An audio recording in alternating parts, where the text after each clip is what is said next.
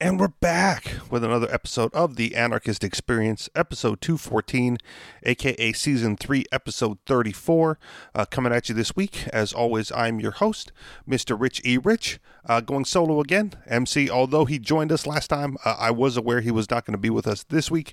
He had some prior engagements to deal with, and as time is short for me, and we weren't able to connect. So here I am doing another edition of Richie Rich Reads the News, unlikely to be interrupted this week by MC, so we'll just get on with it.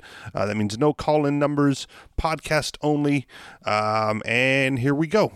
Curated from hours and hours of reading headlines for you, the best of the best. Washington can't solve our problems, but civil society can. Headline: there are too little problems with taxing the rich to pay for free everything. Headline: occupational licensing, an unnecessary evil. Headline: the Jevons paradox and the Green New Deal. Headline: the fearmongers are wrong about artificial intelligence and robots. Headline: rapper charged with terrorism for lyrics criticizing police as Supreme Court refuses to protect speech. And finally, headline: the feds have been warehousing wild horses in efforts to preserve them. All right, getting right into it. Washington can't solve our problems, but civil society can. A recent Gallup poll report revealed a paradox of today's national political debate. While a number of candidates on the campaign trail say more government will help solve the country's problems, people increasingly believe government itself is the number one problem. Further, Americans' trust in the federal government's ability to solve problems is at its lowest point in decades. This isn't surprising to those who believe in the power of independent problem solving. In fact, it's encouraging. For if people rely less on their national government, the more important civil society becomes.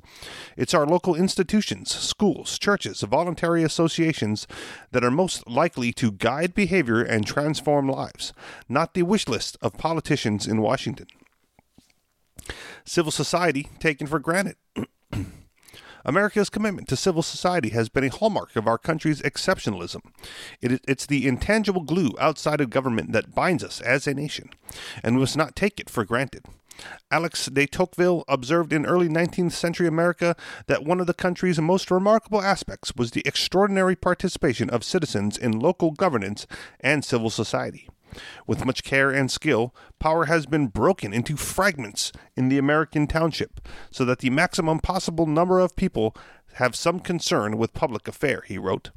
Americans are incredibly generous, ranking 5th among 140 countries in the percentage who have volunteered with an organization. Although America today is vastly different, our strong traditions of local control, can-do attitude, and service to others remains a seminal characteristic of our country. This never stood out to me more than when I was an ambassador in Central Europe. It was very clear that donating money or volunteering time was simply not a natural or expected part of the culture. This observation is substantiated by research. As author Jeremy Beer had pointed out, the value of American philanthropy is equivalent to 5.5% of the national GDP, by far the highest in the world. No other country reaches 2% of GDP. When it comes to volunteering, Americans, too, are incredibly generous, ranking 5th among 140 countries in the percentage who had volunteered with an organization. Encouragingly, volunteering in the U.S. has hit a record high, with citizens volunteering nearly 6.9 billion hours, worth an estimated $167 billion in economic value, according to a 2018 report by the Corporation for National and Community Service. Independent problem solving. We often see independent problem solving in times of crisis. Take, for instance, the Cajun Navy. Groups of boat owners who would voluntarily assist in search and rescue efforts following natural disasters in the South and have saved thousands of lives. Recently, in my home state of Wisconsin, a farmer formed a badger army. A farmer formed a badger army to bring supplies to Nebraska farmers impacted by flooding. Or take the need to curtail the opioid epidemic, which is prompting private voluntary solutions to help overcome drug addiction. One Midwestern company facing a worker shortage has started providing drug treatment programs to potential employees who test positive for drugs but still want a job. Citizens solving problems and improving their communities are at the heart of the Bradley Foundation's mission. Citizens solving problems and improving their communities are at the heart of the Bradley Foundation's mission. Our founders were successful 20th century industrialists who believed in the richness of community and culture that are the basis of a well-lived life. Today, we carry on that legacy by supporting organizations that strengthen the fabric of American society. Next month, the Foundation will honor distinguished individuals whose achievements reflect the pillar of American exceptionalism, including civil society, which will host the annual Bradley Prizes. We look forward to honoring this year's recipients, author and publisher Roger Kimball, historian and journalist Jim Grant, and former federal judge Janice Rogers Brown. Community and American exceptionalism. It's worth noting the poignant words of Judge Brown during a speech she once gave to the Federalist Society. Where government moves in, community retreats. Civil society disintegrates, and our ability to control our own destiny atrophies. The result is families under siege, war in the streets, unapologetic expropriation of property, the precipitous decline of the rule of law, the rapid rise of corruption, the loss of civility, and the triumph of deceit. It's tempting for politicians to offer more government programs as a fix to society's problems, but it's families, social clubs, churches, and the like that have a greater and lasting impact on daily life.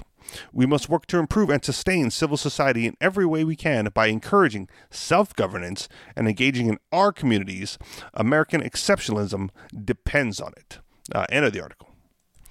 This is one of those areas where I'll probably be accused of being more capitalist than anarchist, even though I self-describe as an ANCAP, which combines the two perfectly harmoniously, because I'm not a big fan of volunteering or donating for the most part.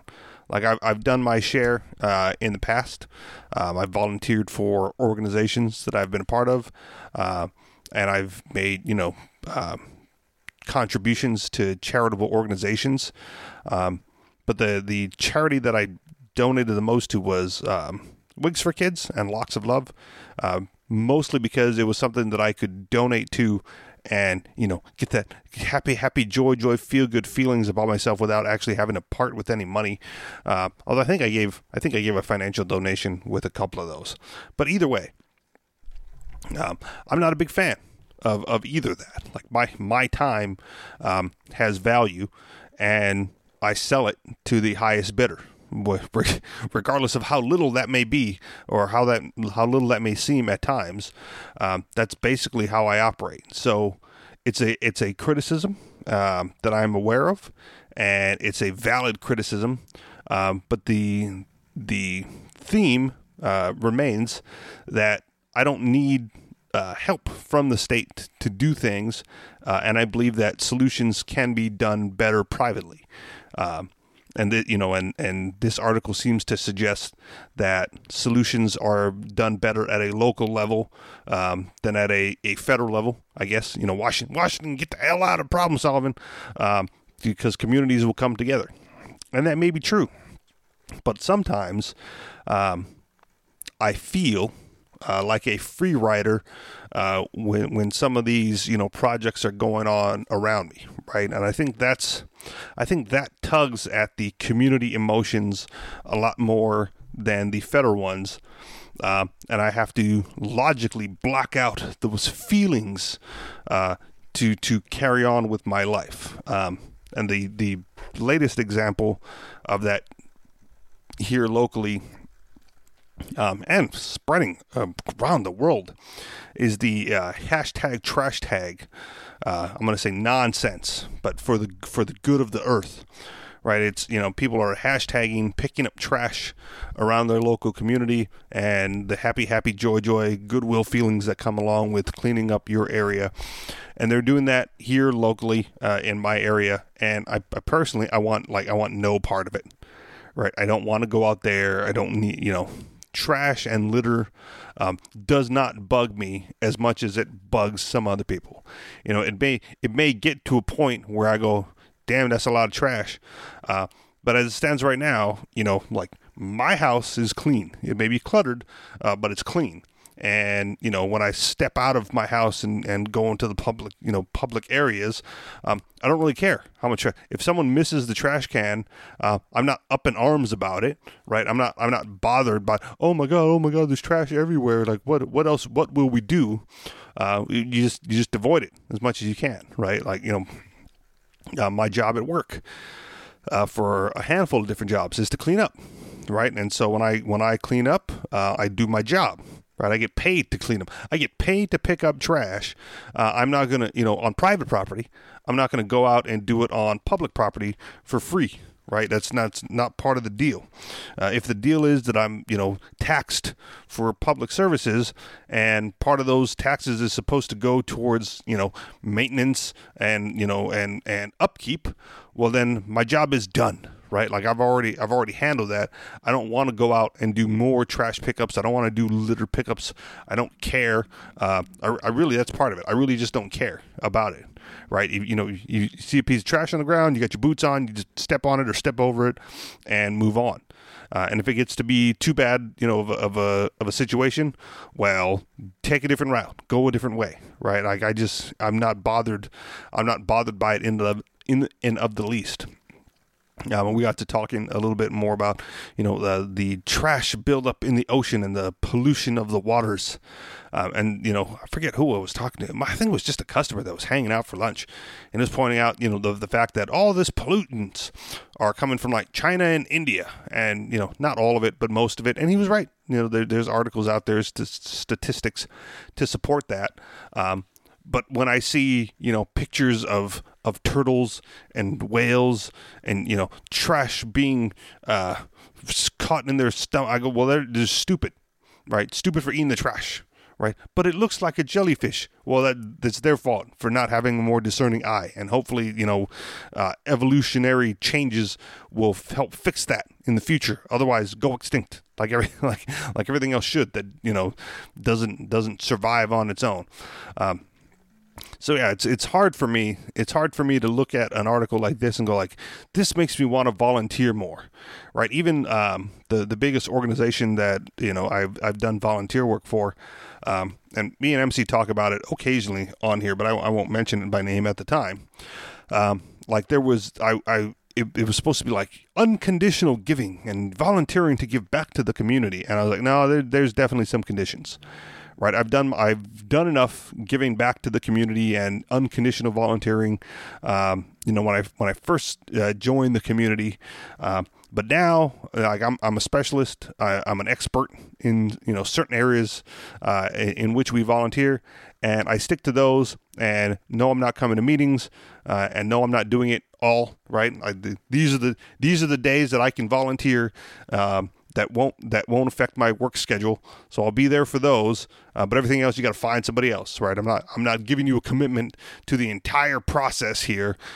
Just what's convenient for me, and I do that because, well, I'm good enough to do it, right? I want to say I'm the best, but I'm not really the best. Like the people that train me are probably better at it than me. And the people that came after me probably are decent enough to get the job done. But when, back when I was doing it, it's like, nope, I'm a specialist. This is what I do, and I do it very, very well. And you're lucky to have me for free. Limited time, but for free. I show up, I get the job done, and I leave, and that's it.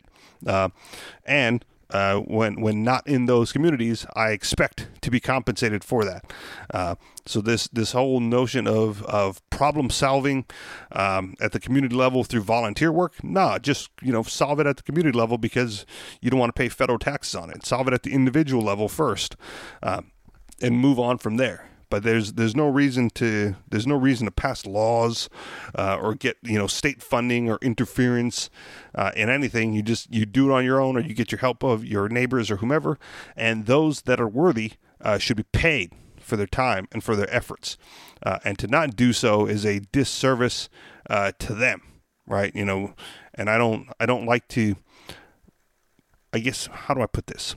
One of the things that we're lacking in the community is a sense of value, because everyone expects things to be done within the community for free or for lesser than, right? Rather than paying people what they're worth, everyone expects handouts and help outs and hookups, as opposed to, hey, you're good at this, I want to pay you for this, and do it. And it's a mindset that I believe that keeps a lot of us, self-included, from making more than we can and earning what we're worth simply because there's a reliance on the community, right?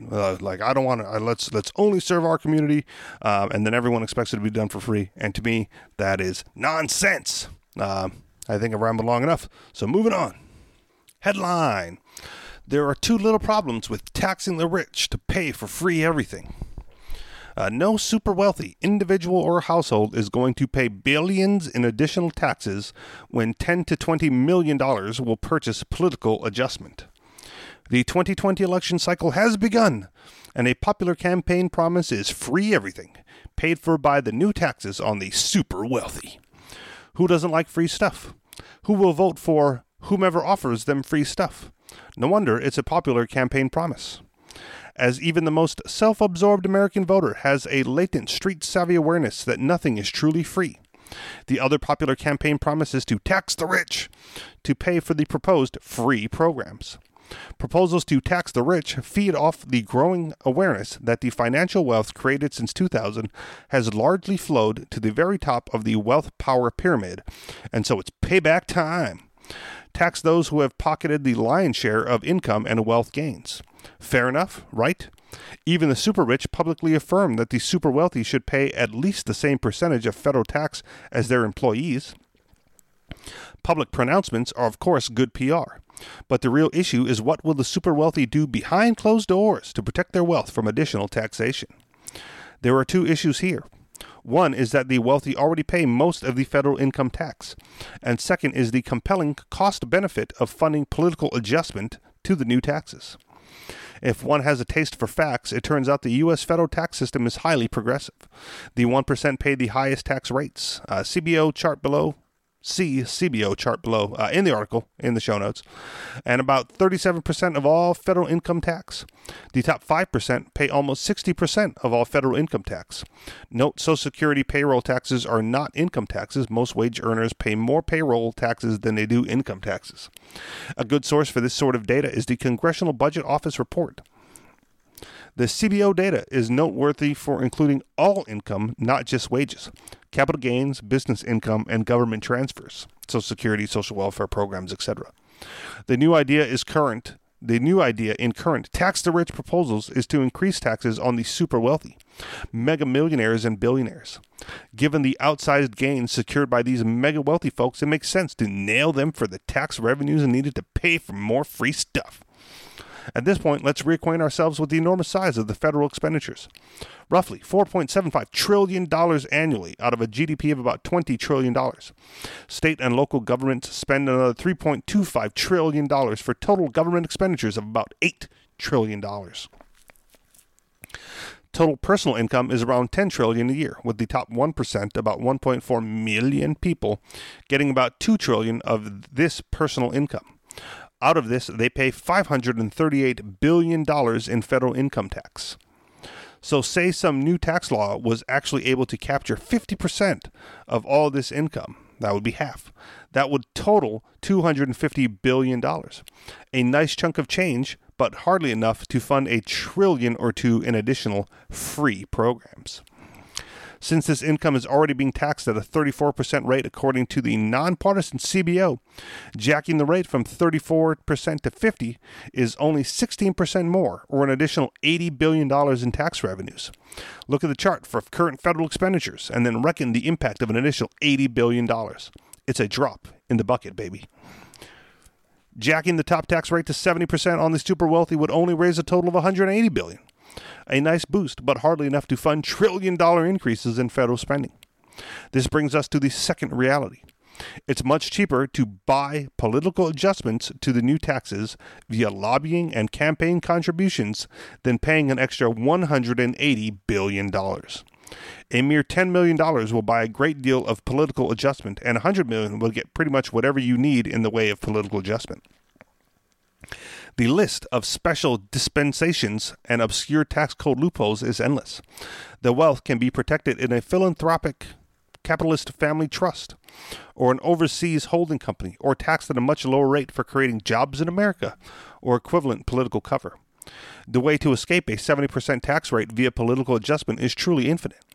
No super wealthy individual or household is going to pay billions in additional taxes when a fraction of that will purchase political adjustments. From the point of view of the super wealthy, 2/3 of whom are self-made via building businesses, they already pay enough taxes, and they have the wherewithal to get politicos to agree with them.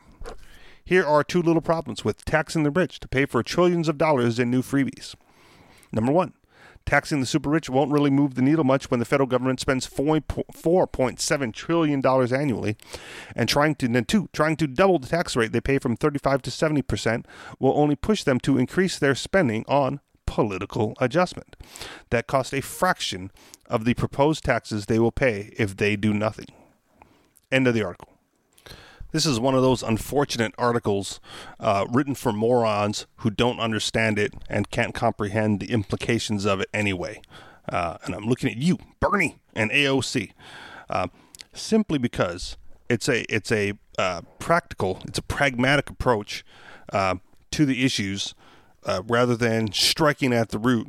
And that being taxation is theft, goddammit. And we can shout that from the rooftops all day long and get nowhere.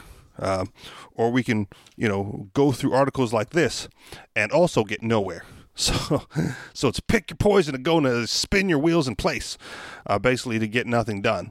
But it's nice to have these to hopefully move some people a little bit further away from that nonsense.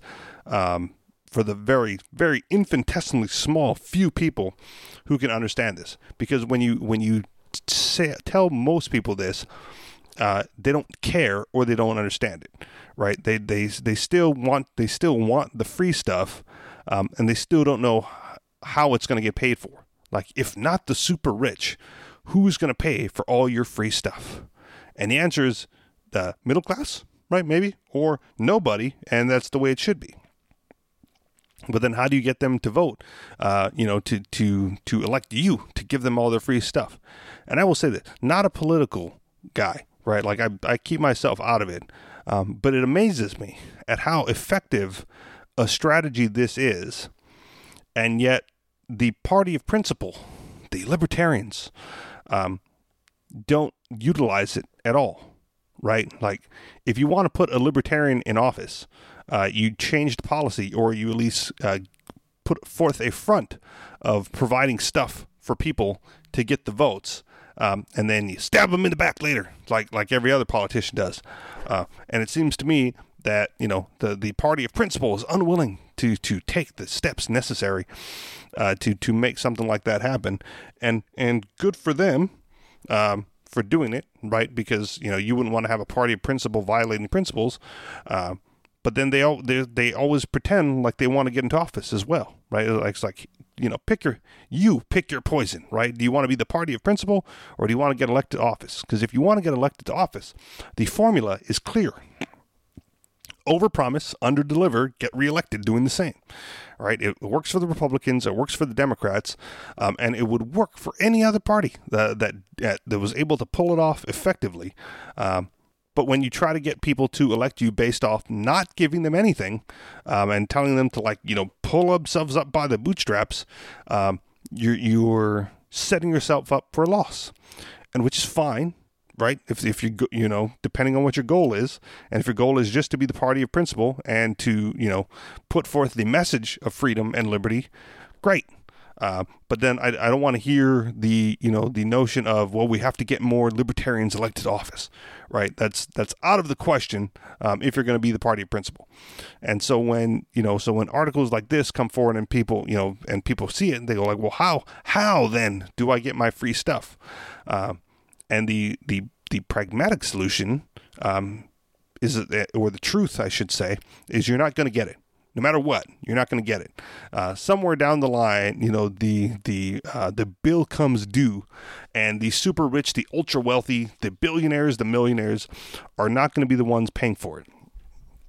Right? When every place else runs out of food, they're going to be the ones on the private jet getting the hell out of there, or having the stock of food and nutrition required to survive the apocalypse, like in Venezuela, right? Like it's poor people who are trying to figure out how to cook zoo animals and rats to make ends meet. It's not the ultra wealthy. They're gone. They're long gone. Somewhere else entirely, or pulling the strings as much as they can with whatever coup was supposed to happen this week.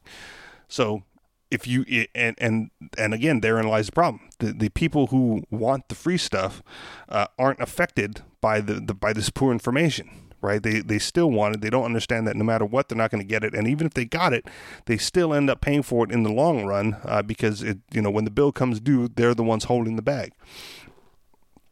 And so, like I said in the beginning, this article is written for basically nobody, because they'll still clamor for it. They won't get it, and the people that do understand it, that do understand the truth about taxation and how unnecessary it is, evil, how evil it is, necessary or not, and I'm gonna say not. They don't need this article to like, oh yeah, that's why taxes. We should not be paying for free stuff by taxing rich people, because the rich people they just won't pay. There's not enough of them to go around, right? The principled members, the principled individuals that see this article are the ones going, well, we shouldn't tax anybody because that's unfair and immoral, right? And and that should be the end of it, right? Taxation is theft. Shout it again from the rooftops. And yet the people who should move their position based on this article won't understand it. Like it's not even written in a language that they can comprehend. It's just, where's my free stuff? And won't somebody pay for it? This came up recently again, and I believe the news story's a few years old at this point, right? But it was it's an example of this mentality, right? It was like some homeowner got robbed, and they killed the robber on the way out, and the news was interviewing the burglar or robber's family, and they're like, he was a good kid, and how else is he gonna pay for his stuff if he doesn't steal it from people? Like, they were defending his thievery as the way that they make money in that neighborhood, right? Like, you were never going to convince that those people, right, quote unquote, those people, that stealing is wrong, because it's already built in to their psyche that's how you pay for it. That's how you get your your food and your clothes, is you just go steal from those who have it. And so when you tell them that no, if you tax rich people, there are not going to be any rich people, and you're going to end up having to pay, and you're going to be hurt by this. And the response you'll get is, but then who was going to pay for my stuff? They just completely over their head. Like, this is, despite its informational nature and charts that you can read in the article, it's entirely unnecessary, because it serves no purpose for those who, what's that old quote? For those who understand, no explanation is necessary. For those who don't understand, no explanation will do. This is the prime example of it. And so, when people go like, well, why you guys are always just shouting taxation is theft, and it's not even really theft, it's extortion, so on and so forth. Why don't you guys come up with a comprehensive argument against it? Because it doesn't matter. It doesn't matter at all. The arguments, the data is all out there, and the people who still want their free stuff don't care to look at the evidence.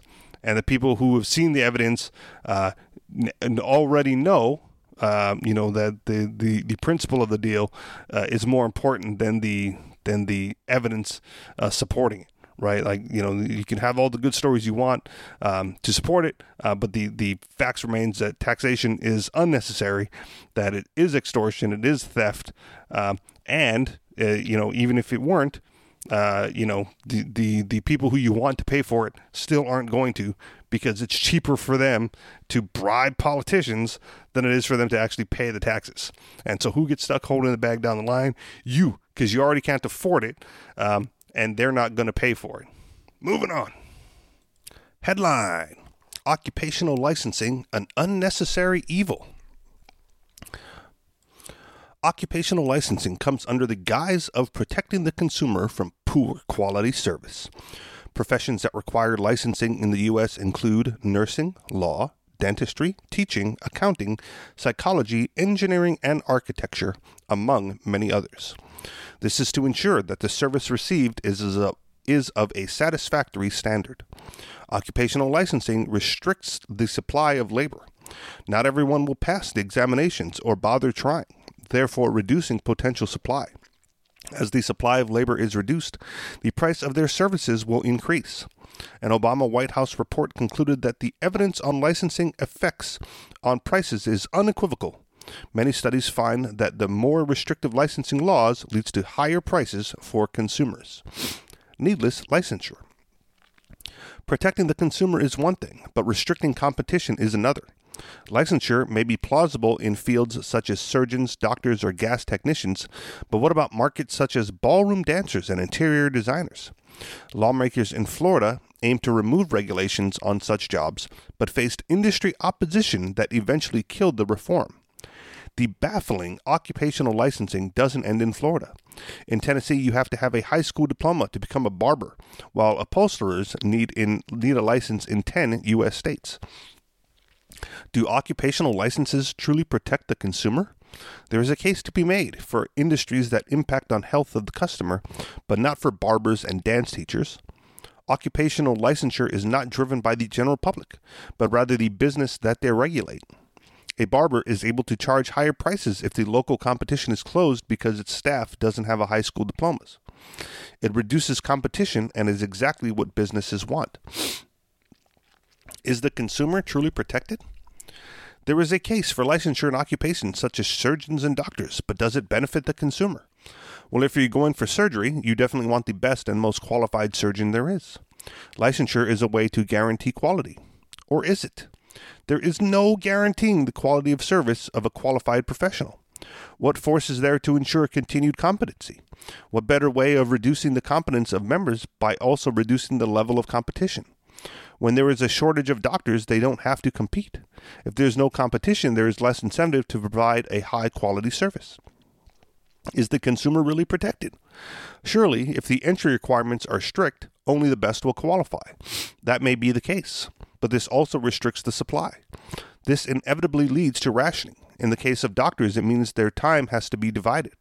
Rather than being able to spend 20 minutes with a patient, they are restricted to 5 minutes. While doctors may be more competent, they are put under greater pressure. In the UK, for example, local doctors have around 5 to 10 minutes per patient, but are frequently behind schedule. The result is that patients are rushed through with poor quality service. At a cost. As a result of lower supply and higher cost of entry, prices are increased. There are fewer professionals to choose from, meaning there is less competitive pressures to reduce prices. We must also consider the additional cost to undertake the testing and other requirements to obtain a license. All in all, there is an upward pressure on prices. This removes consumers from the market. In dentistry, for example, Kleiner and Kudrell in 2000 found that restrictive licensing raised prices for consumers and earnings of dentists. They estimated that a state that increased from low to medium to high restrictiveness could expect an 11% increase in prices. Higher prices subsequently reduces demand. If the prices of a general checkup is too high, many will go without. This doesn't benefit the population, as what could have been a simple service becomes a complex job. A simple filling could turn into a root canal job, so rather than protecting the consumer, it can actually make the situation worse. The same can occur if there is a gas leak. The consumer may be reluctant to call a technician due to the high price, but this reluctance may result in carbon monoxide poisoning. Limited flexibility. Each state has different licensing regulations. If you are practicing law in Florida, you need a new license to work in California. As a result, the labor force becomes less flexible to the demands of the market. Moving from one state to another requires the professional to go through the whole procedure again. This can be expensive and time-consuming, which can put many off relocating. Furthermore, regulations vary between states, with some having stricter requirements than others. An individual that can pass regulatory requirements in New Hampshire may not be able to in New York. This only further reduces the ability of perfectly able individuals to move. Analysis by the Hamilton Project at Brookings confirms this. They compared certified workers against licensed workers and found there was significantly less movement within the occupational licensed professions. Needless regulation.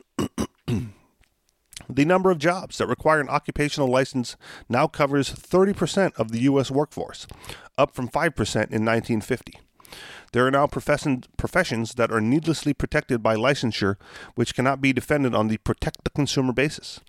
In fact, there are professions that have a stricter regulatory requirement than even emergency medical technicians. For example, Arkansas and Michigan require EMTs to have 28 days worth of education experience alongside 2 exams. By comparison, a cosmetologist requires 350 days of education experience and 2 exams. Even a painting contractor in Arkansas requires 1,825 days experience and education and 1 exam. The fact that nearly 1 in 3 need government permission to practice their profession is ludicrous. The first step should at least be to remove the licensure rules in markets where the consumer's health could not be conceivably at risk. Politically speaking, this would be the easiest step. End of the article. Apparently, this week I lined up a bunch of practical and pragmatic articles for whatever reason. That's best that I could find, curated for you. But this is another one where, step in the right direction, maybe, but not far enough, right? I don't, the professions that I choose to go into, avoid the licensure aspect of it, because I don't want to get the permission slip. I want to show up, do my job, and then leave. And that's all I want to do. I don't want to have to go this, at all. And, even though the article says a case can be made for licensure in certain areas, on this show, and at least I, believe that the market will provide. Insofar as I don't think licensure should be required at all for anything. But if if you're going to a doctor and you want to make sure that he's qualified and certified, can be covered differently than licensure. And I'm sure I don't think anyone's going to go to some, hack doctor that just puts his diploma up on the wall from some know-nothing university or fake university or, online university. Not that those are fake, but you know what I'm saying. And get the customers and the clients that you would get if you were, graduated from a more prestigious university and had all your credentials in order and went through certifications and had like a reputation built behind you, right? Same with hospitals and larger practices, right? The hospitals are going to look at the qualifications of the surgeons and the nurses and whatnot before hiring them to make sure that they have the skills and intelligence and information necessary to perform their jobs, not just that they, showed up on and lied on a resume, right, and said, "Oh no, I've done this before." They're going to do their due diligence to make sure that they're of quality work for the consumers.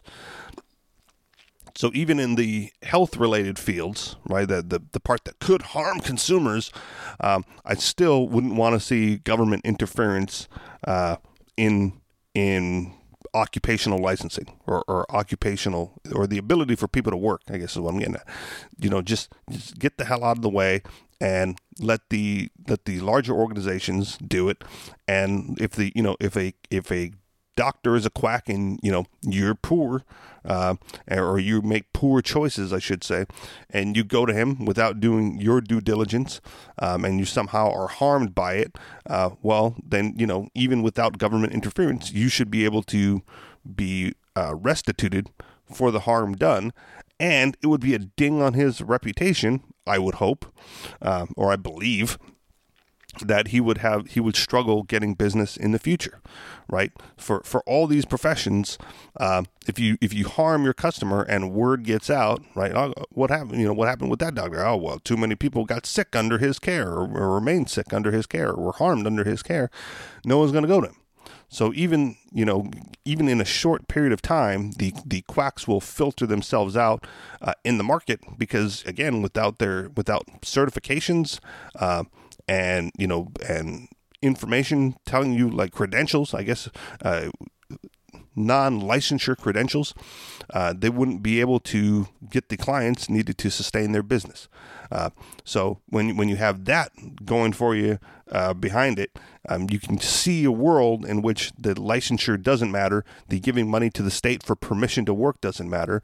Is if you have the skills and you have the knowledge to do the job, that's all that matters, right? And I'm so against it. This is semi-related, but for one of my jobs, they did like CPR training, and I went through all the training required, to be CPR certified or whatever, and I just declined to fill out the forms. Right? I had the information.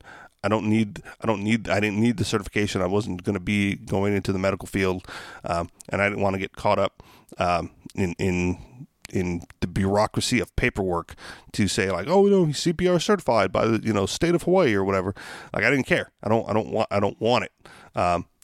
And I want the option to choose who I save. Right? Like if my good friend of mine is dying, well, guess who knows CPR? I do. So could I use those skills on him? Yes, I can. But if someone I don't like is dying, I just let him die. I feel no compulsion as a certified CPR person to perform it on him. I just don't care. And I didn't want to get roped into some good Samaritan law that exists without my knowledge or consent, saying that if you know it, you must perform it or something like that, or if you're certified, you must do something like that. So I don't need it. I obtain the skills to get the job done, and I utilize those skills to get the job done, and that's the extent of it for me. And again, like the article says, the reasons behind it are numerous, and the prices should fall, right? The reason that you pay more is again just the restricted supply. And now with the push for single payer healthcare, and universal healthcare for all, and Medicare, Medicaid, and whatever it is for all, you can imagine what that's going to do when everyone is going to have medical care or medical insurance or whatever, to the existing doctors who are going to be forced to treat all these additional patients coming in when they haven't opened up the supply side of it to get more doctors to see all these new patients coming in. And the prices can't go up, right? So less doctors are going to, move into the field, and you'll see lower quality, less doctors and lower quality going into the future as well. So bad news all the way around. Just let people who have the skills demonstrate those skills, and get paid well for those skills. And those that can't, let them try, let them fail. And let them restitute any harm that they do in that process. And because if you have to pay back the damage you do, you may not want to pretend to be able to do something you can't. But let them, right? Like, let's see what happens. The big old social experiment. Moving on. The Jevons Paradox and the New Deal. I think this is going to be another one where it's more pragmatic and practical than anything else. Climate change is real. Oh, see, there we go. And using the term, I'll just cut in right now. Using the term climate change is hard to get any pushback on, right? Because it's not warming, it's not cooling, it's just changing. And sure, we can agree to that, but I don't think that's the narrative that's always being pushed. Climate change is real, and its impact is demonstrable at local levels, if not on a global scale. While there are arguments about the severity of climate change and humanity's role in causing it, one thing is indisputable. Approaches toward mitigation should be taken. I'm going to break in again. I'm just going to disagree with that right there. Like, what needs to be mitigated if the climate is always changing for the history and life of the Earth? We ought not take steps toward the natural progression of things if it's on a natural course, right? If the climate is always in flux, right, by the heating periods and the ice ages and all that, you do what you can to mitigate your circumstances while you're here on the planet, right? In a time of cooling, you find ways to shelter and warm and survive whatever ice age may bring you. And in times of heat, just the opposite. You find ways to cool and not get and not be outside as much during the heat storms and the wind storms and whatever. But trying to alter the entire climate based on the natural cyclical nature of the Earth and of the cosmos, I guess, for lack of a better term, is folly. However, it's an idea better off in the compost heap. The environmental goals of HRES 109, known as the Green New Deal, miss out on the fact that green energy isn't all green. Cheap energy has other costs, and the underlying issue of energy may be more about the supply rather than the type demanded. The real cost of green energy is rare earth metals. Ooh. The Green New Deal calls for clean, renewable, and zero-emission energy sources, which would be great if such energy was easy to come by. Many renewable sources, such as solar and wind, aren't as green as most of us were taught. Many of these renewables rely on rare earth metals. These metals are often difficult to find in any great deposits and can be incredibly environmentally destructive to extract. Jasper Burns, the managing editor of Commune, writes, "Nearly every renewable energy source depends on non-renewable and frequently hard-to-access minerals. Solar panels use indium, turbines use neodymium, batteries use lithium, and all require kilotons of steel, tin, silver, and copper." Worse yet, a scientific study supported by the Dutch Ministry of Infrastructure notes that the shortage of exploitable rare earth ore deposits makes a transition to renewables infeasible. And that's just for the Netherlands. The Green New Deal's renewable energy plant also misses out on other costs of going green. The ghost of Jevons. Alexandria Ocasio-Cortez may hold a degree in economics, but she missed out on environmental economics, and it shows. As energy becomes cheaper, demand for it tends to increase. The Energy Information Administration shows that The Energy Information Administration shows that increased efficiency and lowered cost often increase demand for one energy source over another. Increasing demand and use leads to William Jevons. At the age of 29, William Stanley Jevons published his seminal work, The Coal Question. He also did a book on logic, which I own, and is also a fairly good read if you want to get into that. The Coal Question, which greatly influenced the field of environmental economics. In this book, Jevons noted that improvements in fuel or energy efficiency tend to increase rather than decrease usage. Jevons wrote, "It is a confusion of ideas to suppose that the economical use of fuel is equivalent to diminished consumption. The very contrary is the truth. The Jevons paradox has led to what David Owen, longtime environmental reporter at the New Yorker, calls the efficiency dilemma. More efficient goods are those that are cheaper, larger, and use less electricity, all of which are net positives. However, this can lead to increased consumption that often cancels out the benefits of the initial energy savings or efficiency. Plan for the future. The Green New Deal is the very image of an Ouroboros, the serpent eating its own tail.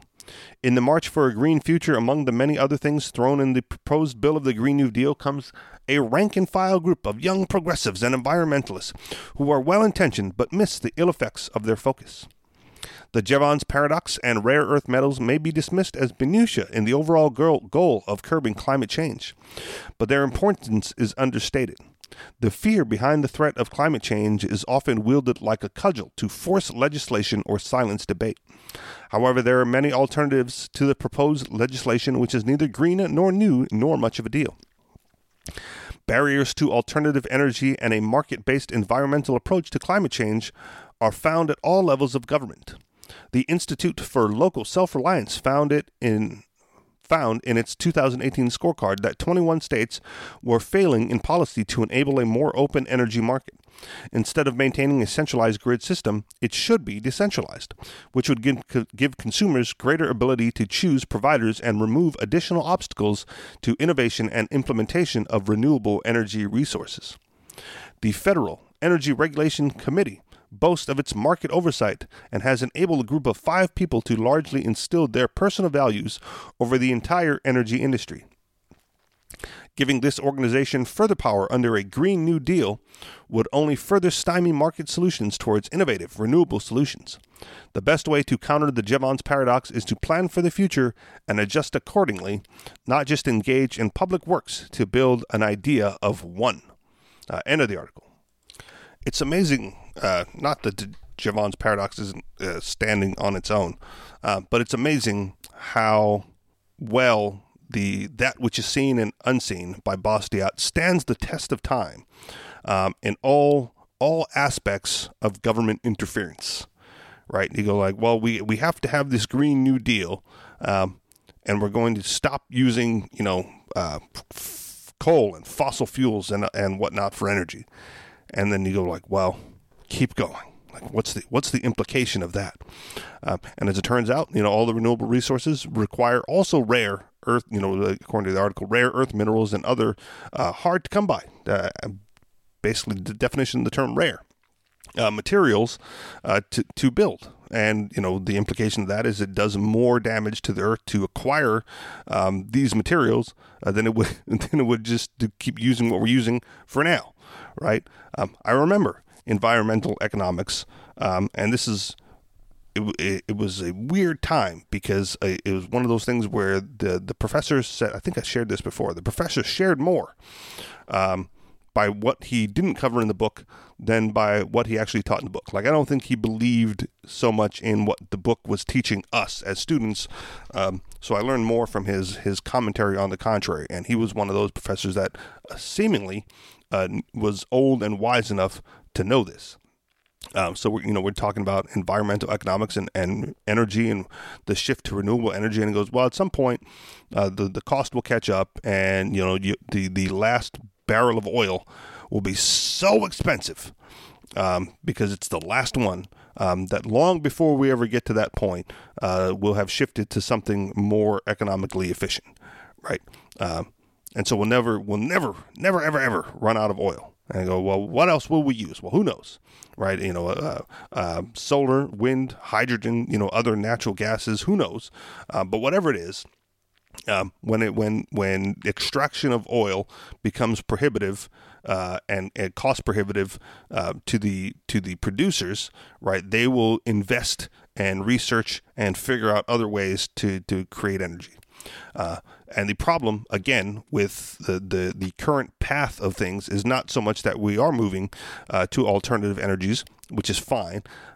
It's that the cost associated with it, because it's government subsidized, is artificially low, right? It should not be that cheap to extract all those rare earth minerals and silver and copper and whatever else the materials the article said, and provide provide the tools required to extract that energy at such a cheap cost.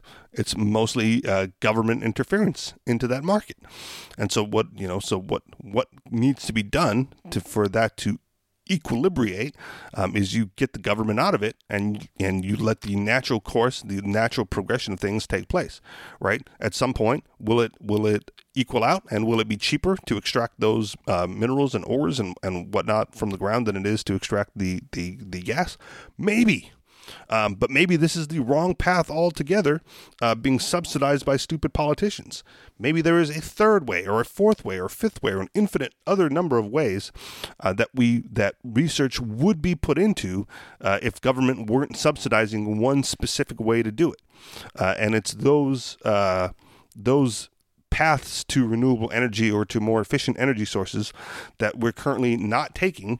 And if and when the time comes where we're not only out of coal and fossil fuels and all these minerals and ores that are required to make the solar panels and whatnot, that we're so far behind the curve on the research necessary to provide real sustainable renewable energies, that it's going to take decades or more to catch up.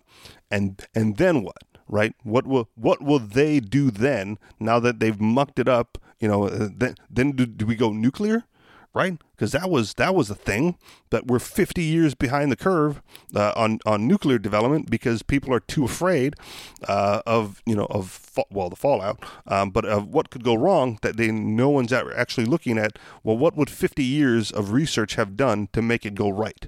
Right? If you did it outside of populated areas and you did all this to make sure that it was clean nuclear fuel and protected, and put the power stations away from populated areas, and so even if there's something wrong, it doesn't seep into the soil. You mitigate this, you plan around it, you plan against it.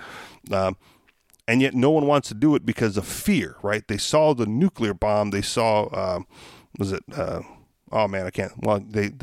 all the other meltdowns that have happened, and they're just worried, right? Like even the most recent one, like Fukushima, right? Like that happened, and it was bad. But where are the, we have yet to experience the catastrophic casualties, right? The apocalyptic casualties that would make that that we would have expected to see if a nuclear meltdown was going to destroy the planet, right? We're not even there yet with that one. Imagine if they had 50 more years of development behind it, because it wasn't stymied. How much further along the line we would be to protect against that. All right. I'm running short on time, so I'm going to do one more here, and then we'll wrap it up. And I think I'm just going to read this one as is, because it might push us to the end of the time, so it might go without commentary. The fearmongers are wrong about artificial intelligence and robots. Of course they are. Of course they are. Everyone always is, especially when it comes to, again, government interference.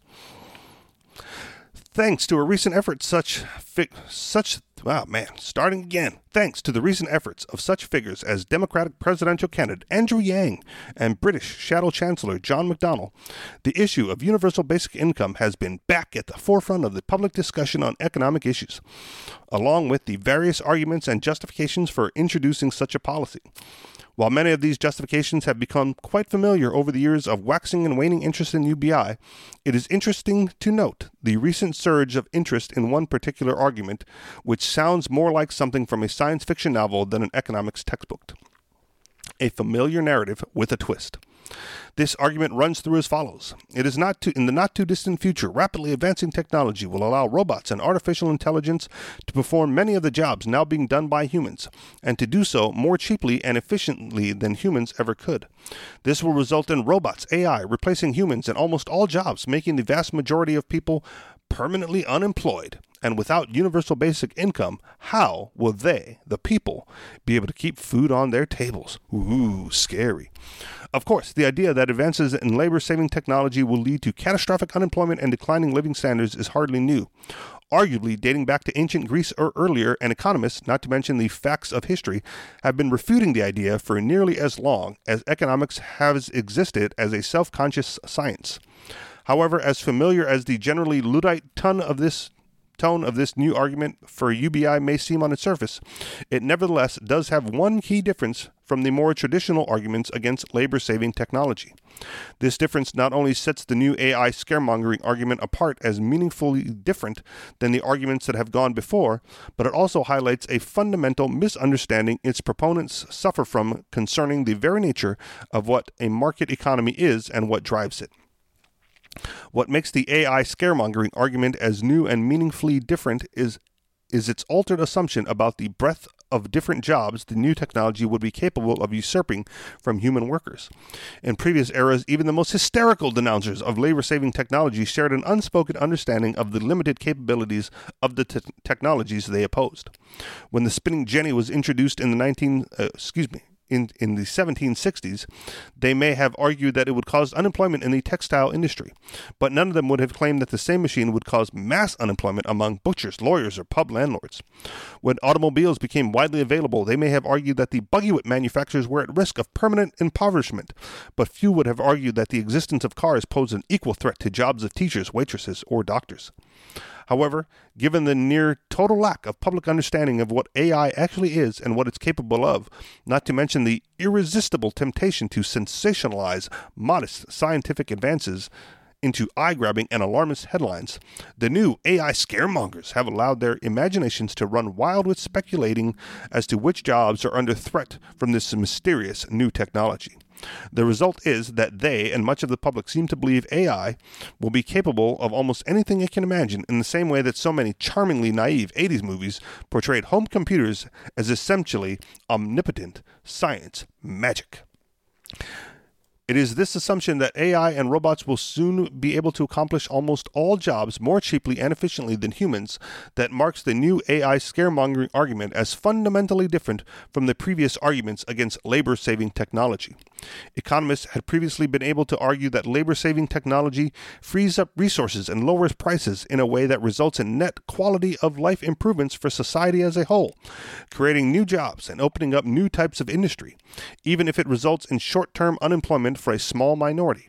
But would that really still be the case if the new technology is capable of making human labor obsolete in all types of jobs? There are several objections one could make against this argument, not least of which being its dubious assumption about the capabilities of AI technology. However, the sign of a truly weak argument is not only a reliance on unrealistic assumptions, but a failure to stand up to scrutiny even when its assumptions are taken as a given. A fundamental misunderstanding of economics. Ain't that the truth about everything? Even if it were true that robots and AI could perform absolutely all jobs currently being done by humans and could do so more cheaply and efficiently than humans, the AI scaremongers would still be incorrect to conclude that robots and AI will replace humans in all or even most jobs. The source of their incorrect conclusion is the fundamental misunderstanding of what drives business activities in a market economy. Entrepreneurs are not driven by an arbitrary desire to pursue the most technologically advanced, the most efficient, or even the cheapest production process purely for the sake of it, as seems to be the assumption of the AI scaremongers and many other anti-capitalists. Rather, the fundamental driving force in a market economy is to direct and organize production in the way that best satisfies consumer preference. For evidence that this is true driving force of the economy does not necessarily lead to increased reliance on technology, even if that technology would be more cheap or efficient in some objective sense. One need look no further than the sector in which human workers are already being replaced by robots of sorts. Readers who have visited a fast food chain, such as McDonald's in the past few years, have noticed an increasing number of self-service touchscreens, reducing the need for human staff to take orders. But if this technology exists and is already profitable use of these fast food chains, why hasn't it been adopted by all other restaurants? If the AI scaremongers believe robots and AI will necessarily replace all human workers when the former can perform the same job more cheaply and efficiently, how do they account for the fact that human waiters haven't already been replaced by self-service touchscreens at the Savory Grill or the Ritz?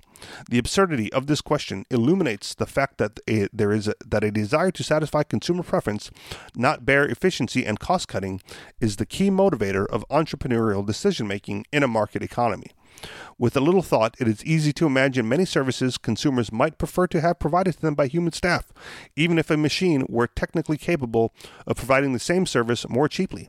Nurses and care providers, entertainers, chefs, and teachers would likely fall into this category, as would many other jobs. Given the persistent popularity of UBI across the political spectrum, its advocates are unlikely to abandon any of their increasingly familiar arguments anytime soon. However, it seems unlikely that their new argument about AI-induced mass unemployment will turn out to be the silver bullet they were hoping for. End of the article. And end of my time. So thank you very much for listening. You know where to find us, anarchistexperience.com, minds.com/the Anarchist Experience. And if you want to contribute to the show financially, Patreon, patreon.com/the Anarchist Experience. Thank you very much for listening, and we'll talk to y'all next week. Peace.